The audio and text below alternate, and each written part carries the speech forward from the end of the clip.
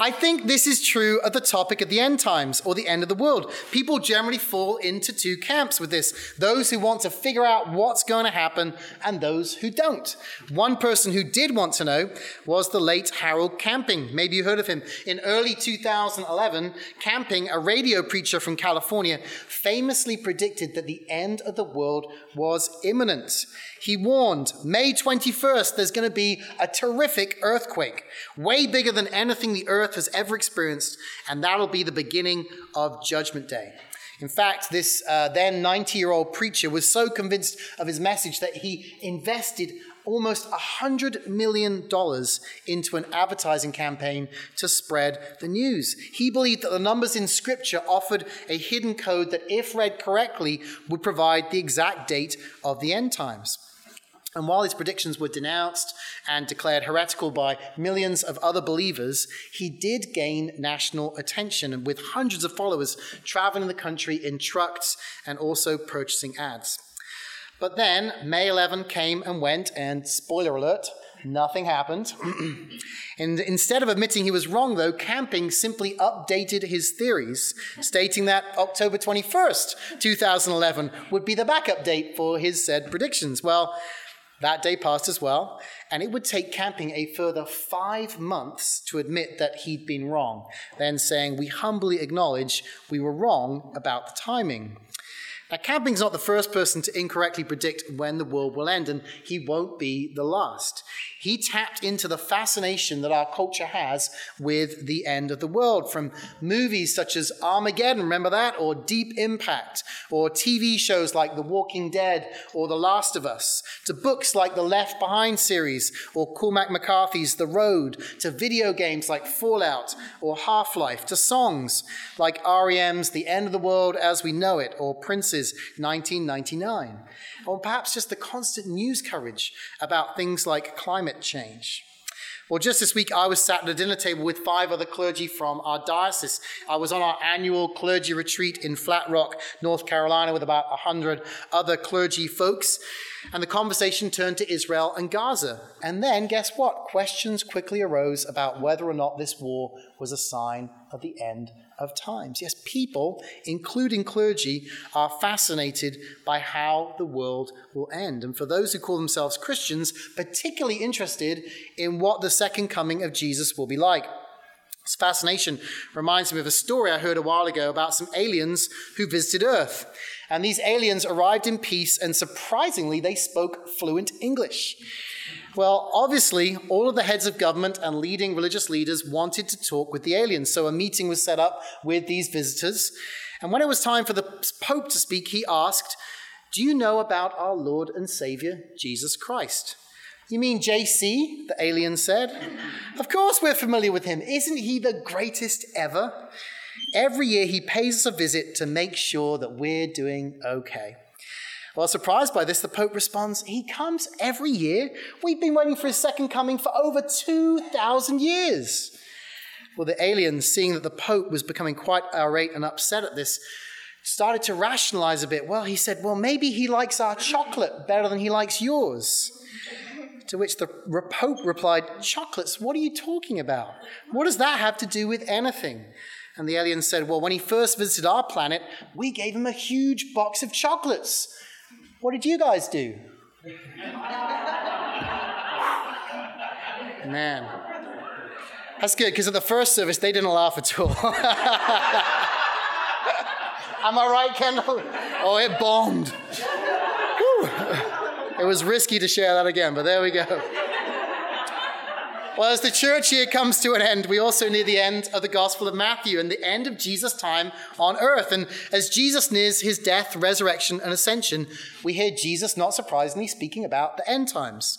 And in chapters 23, 24, and 25 of Matthew's Gospel, this is the recurring theme. Go home, read it yourself if you'd like to. Time and again, Jesus speaks about what to expect, giving warnings and also signs of what's going to happen. And yet he also repeatedly says that no one will know the time or the hour when he'll return. In fact, he'll come like a thief in the night, unexpectedly. Yes, Jesus wasn't unaware that the end of the world was something that people wanted to know about, whether it was Israelites 2,000 years ago or whether it was people sat here today. And he wants people to know that there's an end coming that's going to be sudden. But more importantly, he wants people to know that they need to be ready for his return, even if they don't know when it is. Because whether or not we see it firsthand, we'll all face judgment before God one day. So let's take a closer look at our gospel reading and see what we can learn about being prepared for the end. It's Matthew chapter 25. If you want to pull out a Bible app, or use your scripture sheet, Matthew 25, beginning at verse 1. And what we have here is a parable. It's called the parable of the 10 virgins. Perhaps you've read it before. And in case you're wondering what a parable is, if you're not sure, it's a simple story used to illustrate a moral or a spiritual lesson. Sometimes we talk about it as an earthly story with a heavenly meaning. Not a true story, not a story that tells you everything you necessarily need to know about the topic that it's covering, but it conveys the most important spiritual truths in memorable ways. I mean, who doesn't remember good stories, right? And so in this story, we have Jesus using a common occurrence. It's a wedding. And he's using this to illustrate his point. And much like today, this would have been an event that everyone could have related to. Who here has ever been to a wedding? All right, I'm getting almost 100%, except for those of you who are too shy to raise your hand. That's okay. I imagine almost every one of us has been to a wedding, right? We can relate. They're a common occurrence in life. They were back then too. However, as he often does in parables, he throws in a few surprises, unexpected things that would have made his hearers sit up and listen. And there are 3 surprises that stand out. So let's take a look at those. The first surprise is this. The girls all look the same. They look the same, but then we find out they're not. In our story of these 10 virgins, in other words, that means women of marriageable age who aren't yet married, we have 10 people who are seemingly pretty similar. Note, they're all cautious in their behavior. They all have lamps that are burning. They're all waiting for the wedding party, the bride and groom and their friends and family to arrive at the groom's house when they'll rush into the street and greet them.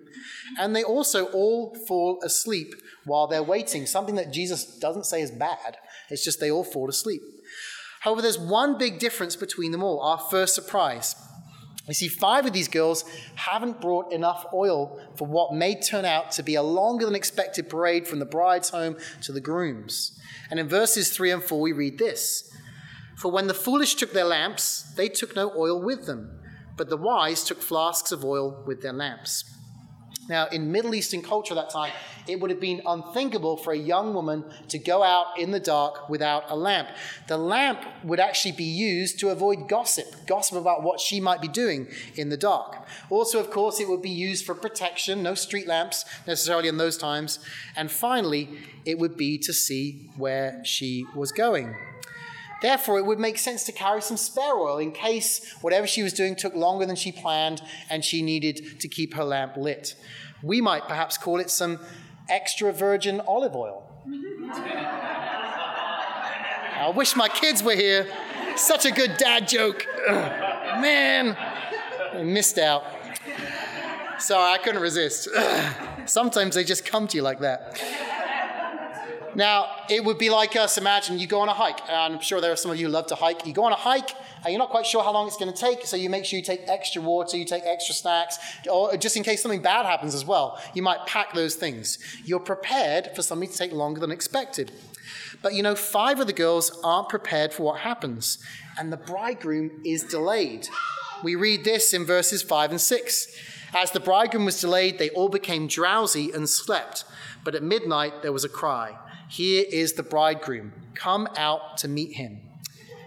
They don't have enough oil for this. They haven't planned for that. So now they've got to go search high and low wherever they can for some oil, which in turn makes them late for the wedding celebration, by which time the door is shut. The wedding's underway without them, and now it is too late. You see, while the 10 women all looked the same, there was a crucial difference, and that made all the difference. And it's a warning. As one commentator says, it tells us that it is possible to be often in church and in Christian company and yet be a stranger to the Holy Spirit. It is possible to have a lamp that looks good but has no oil in it. It is possible that one day Jesus may have to say, I never knew you. And and all of that's I'm sure, a surprise to the religious folk in Matthew's day hearing the story, and also perhaps to churchgoers today. You see, we like to create our own rules about who gets in and who doesn't get in. One of those rules might be, the people who attended church at least once a month, maybe 2 times a month. Those folks get in, don't they? But ultimately, it's not up to us. We don't decide who gets in and who doesn't. Well, the second surprise is this. There are some things that you just can't borrow. Some things you just can't borrow. In verse 8 of this parable, the 5 foolish young women tried to borrow from the 5 who are prepared, saying this, "Give us some of your oil, for our lamps are going out." But they can't give them their oil because then they actually won't have enough for themselves. In verse 9, they say, "Since there will not be enough for us and for you, go rather to the dealers and buy for yourselves." No, they can't give away what they have because they won't have what they need then to actually fulfill what they need to do. When I was younger, I was desperate to be a professional soccer player. I wanted to play for Liverpool Football Club for the rest of my life. And I wanted to be paid to do it. And I couldn't imagine anything better than that. But then at the age of 11, my parents broke the somewhat surprising and fairly heartbreaking news to me that this was highly unlikely. And they were right. Unfortunately, I didn't possess the skills of even the average 11-year-old when it came to soccer. And therefore, I would never make it as a professional soccer player. Yes, there are some things you just have to possess for yourself, where it's not possible to rely on someone else. And as John Stott puts it, holiness is one of those things. It cannot be traded. Stott writes this, "If you are not what you profess to be, nobody else can help you or stand in for you. The bridegroom will come, and then it will be too late." Friends, we're only deemed holy if we have experienced the saving grace of Jesus Christ for ourselves. He's the only one who's able to make us holy. It's because of his death and resurrection alone, his willingness to pay the price for our sin upon the cross of Calvary, that we can be saved. But this saving grace needs to be a personal possession. It's non-transferable. And when the final day of judgment comes, no one will be able to deliver their brother, their sister, their son, their daughter, their grandparents, their friends, their work colleagues. No, each person is the arbiter of his or her own destiny. We can't rely on the faith of another. We also can't rely on our association with a church. Like I often say to my kids, just because you go to McDonald's doesn't make you a cheeseburger, right? Just because you go to church, it doesn't make you a Christian. And we certainly can't rely on the misplaced notion that we're citizens of a Christian nation. No, association is not enough. We must have a personal relationship with Jesus. Third surprise, last one. There are some times when it's just too late. There are some times when it's just too late. When the 5 foolish young women finally make it to the wedding celebration, they can't get in. In verses 10 through 12, we read this. "While they were going to buy, the bridegroom came, and those who were ready went in with him to the marriage feast, and the door was shut. Afterward, the other virgins came also, saying, 'Lord, Lord, open to us.' But he answered, 'Truly I say to you, I do not know you.'" Yes, there are times in this life when it becomes too late to do something, where we miss our chance. I remember back in high school, I was fascinated with politics. I love political science. Well, a trip came up where we were given the opportunity to go to the Houses of Parliament in London, to actually go inside on a tour, not just see the outsides. And I was super excited. But on the day of the trip, I forgot to set my alarm. And suddenly at dark 30, our home phone rang, and it was the school teacher. And he was wondering where I was. They were sitting on the bus at school, waiting for me. Well, so I threw on some clothes, I jumped in the car with my mom, we drove as quickly as we could, the 3 miles across town to get to school, but the bus was gone. There was an appointment they had to keep for the tour at the House of Parliament. They couldn't wait any longer. And I was gutted. My chance to see the House of Parliament was gone. In fact, to this day, I've still never been inside them. But there came a point where they just couldn't wait any longer. Too late's a terrible verdict, isn't it? Perhaps the plane doors are shut and they can't be opened. Or the exam's begun and you can't study anymore. Or the job's been lost and it's too late to try harder. Or the divorce has come through and there's no more chances for you to make amends. Well, When it comes to the end of times or the day of judgment, too late is a particularly terrifying verdict. We have to be ready. We don't want to miss this wedding celebration. You see, the bridegroom in the story represents Jesus, and the wedding is the place where Jesus is going to be. And so the alternative, being outside the doors of this party, well, that represents an eternity apart from God. Writing about this, the commentator David Wenham says, "The essence of heaven is to be with the Lord forever," as Paul puts it in 1 Thessalonians 4:17. Hell is, to quote Paul again, to be punished with everlasting destruction and shut out from the presence of the Lord and from the majesty of his power on the day he comes to be glorified by his holy people. Now, this is something that no one really wants to experience, at least no one who's thinking through this logically. They may say they don't care. They may say that it's not real. They may even say, well, hell, that sounds like where the party is, right? But when it actually happens, they're going to wish that they had gotten ready. It's a terrible place, devoid of any love, of any hope, of any joy, of any meaning whatsoever. A terrible place. So what are we to do? Well, we need to be ready. We need to be ready. It makes sense. We don't know the day or the hour when Jesus will return. And even if it doesn't happen in our lifetime, we don't know how long we have on this earth. And if there's one thing that you learn from sitting with people who are dying, as I often get to do, it's that time's short. Whether you get 18 years or you get 80 years, time is short. What does readiness look like, though? Well, it means knowing that we've experienced God's saving grace, that we're in a personal relationship with Jesus.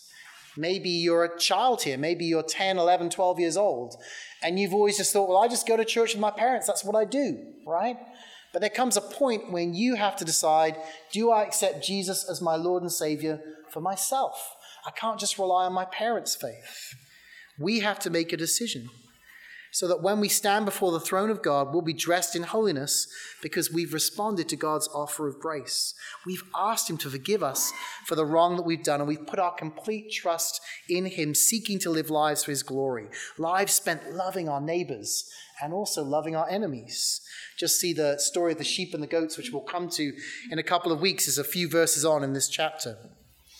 We need to live lives characterized by the fruit of the Spirit: love, joy, peace, patience, kindness, goodness, gentleness, faithfulness, and self-control. So are you ready? Are you living as a wise person? Are you living with the end in mind? And if you are, then for heaven's sake, please let this story motivate you to share the gospel with others, because many of your school friends, your work colleagues, your family members, etc., they're heading in the wrong direction. Atheist Penn Jillette of the magician duo that I love, Penn and Teller, once said this: "I've always said that I don't respect people who don't proselytize." That means share the gospel. I don't respect that at all. If you believe that there's a heaven and a hell, and people could be going to hell or not getting eternal life, and you think that it's not really worth telling them this because it would make it socially awkward, how much do you have to hate somebody not to proselytize? How much do you have to hate somebody to believe everlasting life is possible and not tell them that? Whew. Challenging words from an atheist, right? Friends, let's live lives shaped by the knowledge that Jesus is coming back. Let's seek him and serve him in the power of his Spirit, sharing the gospel with others also. And let's choose to be ready because he is coming back. And the wedding celebration is going to be a wonderful thing that you are not going to want to miss out on, nor are you going to want any of your friends or your family to miss it either. Let's pray. Come, Holy Spirit, come move among us today. Come by the power that you have. Give us that same power that we might be equipped, ready to love you, ready to be ready to share the gospel with others also, Lord God. That we might be a people who truly live out the words that you have given us, the teachings that you have given us, and that one day when we do meet you, you will say, "Well done, good and faithful servant," not, "I do not know you." We pray this in Jesus' name. Amen.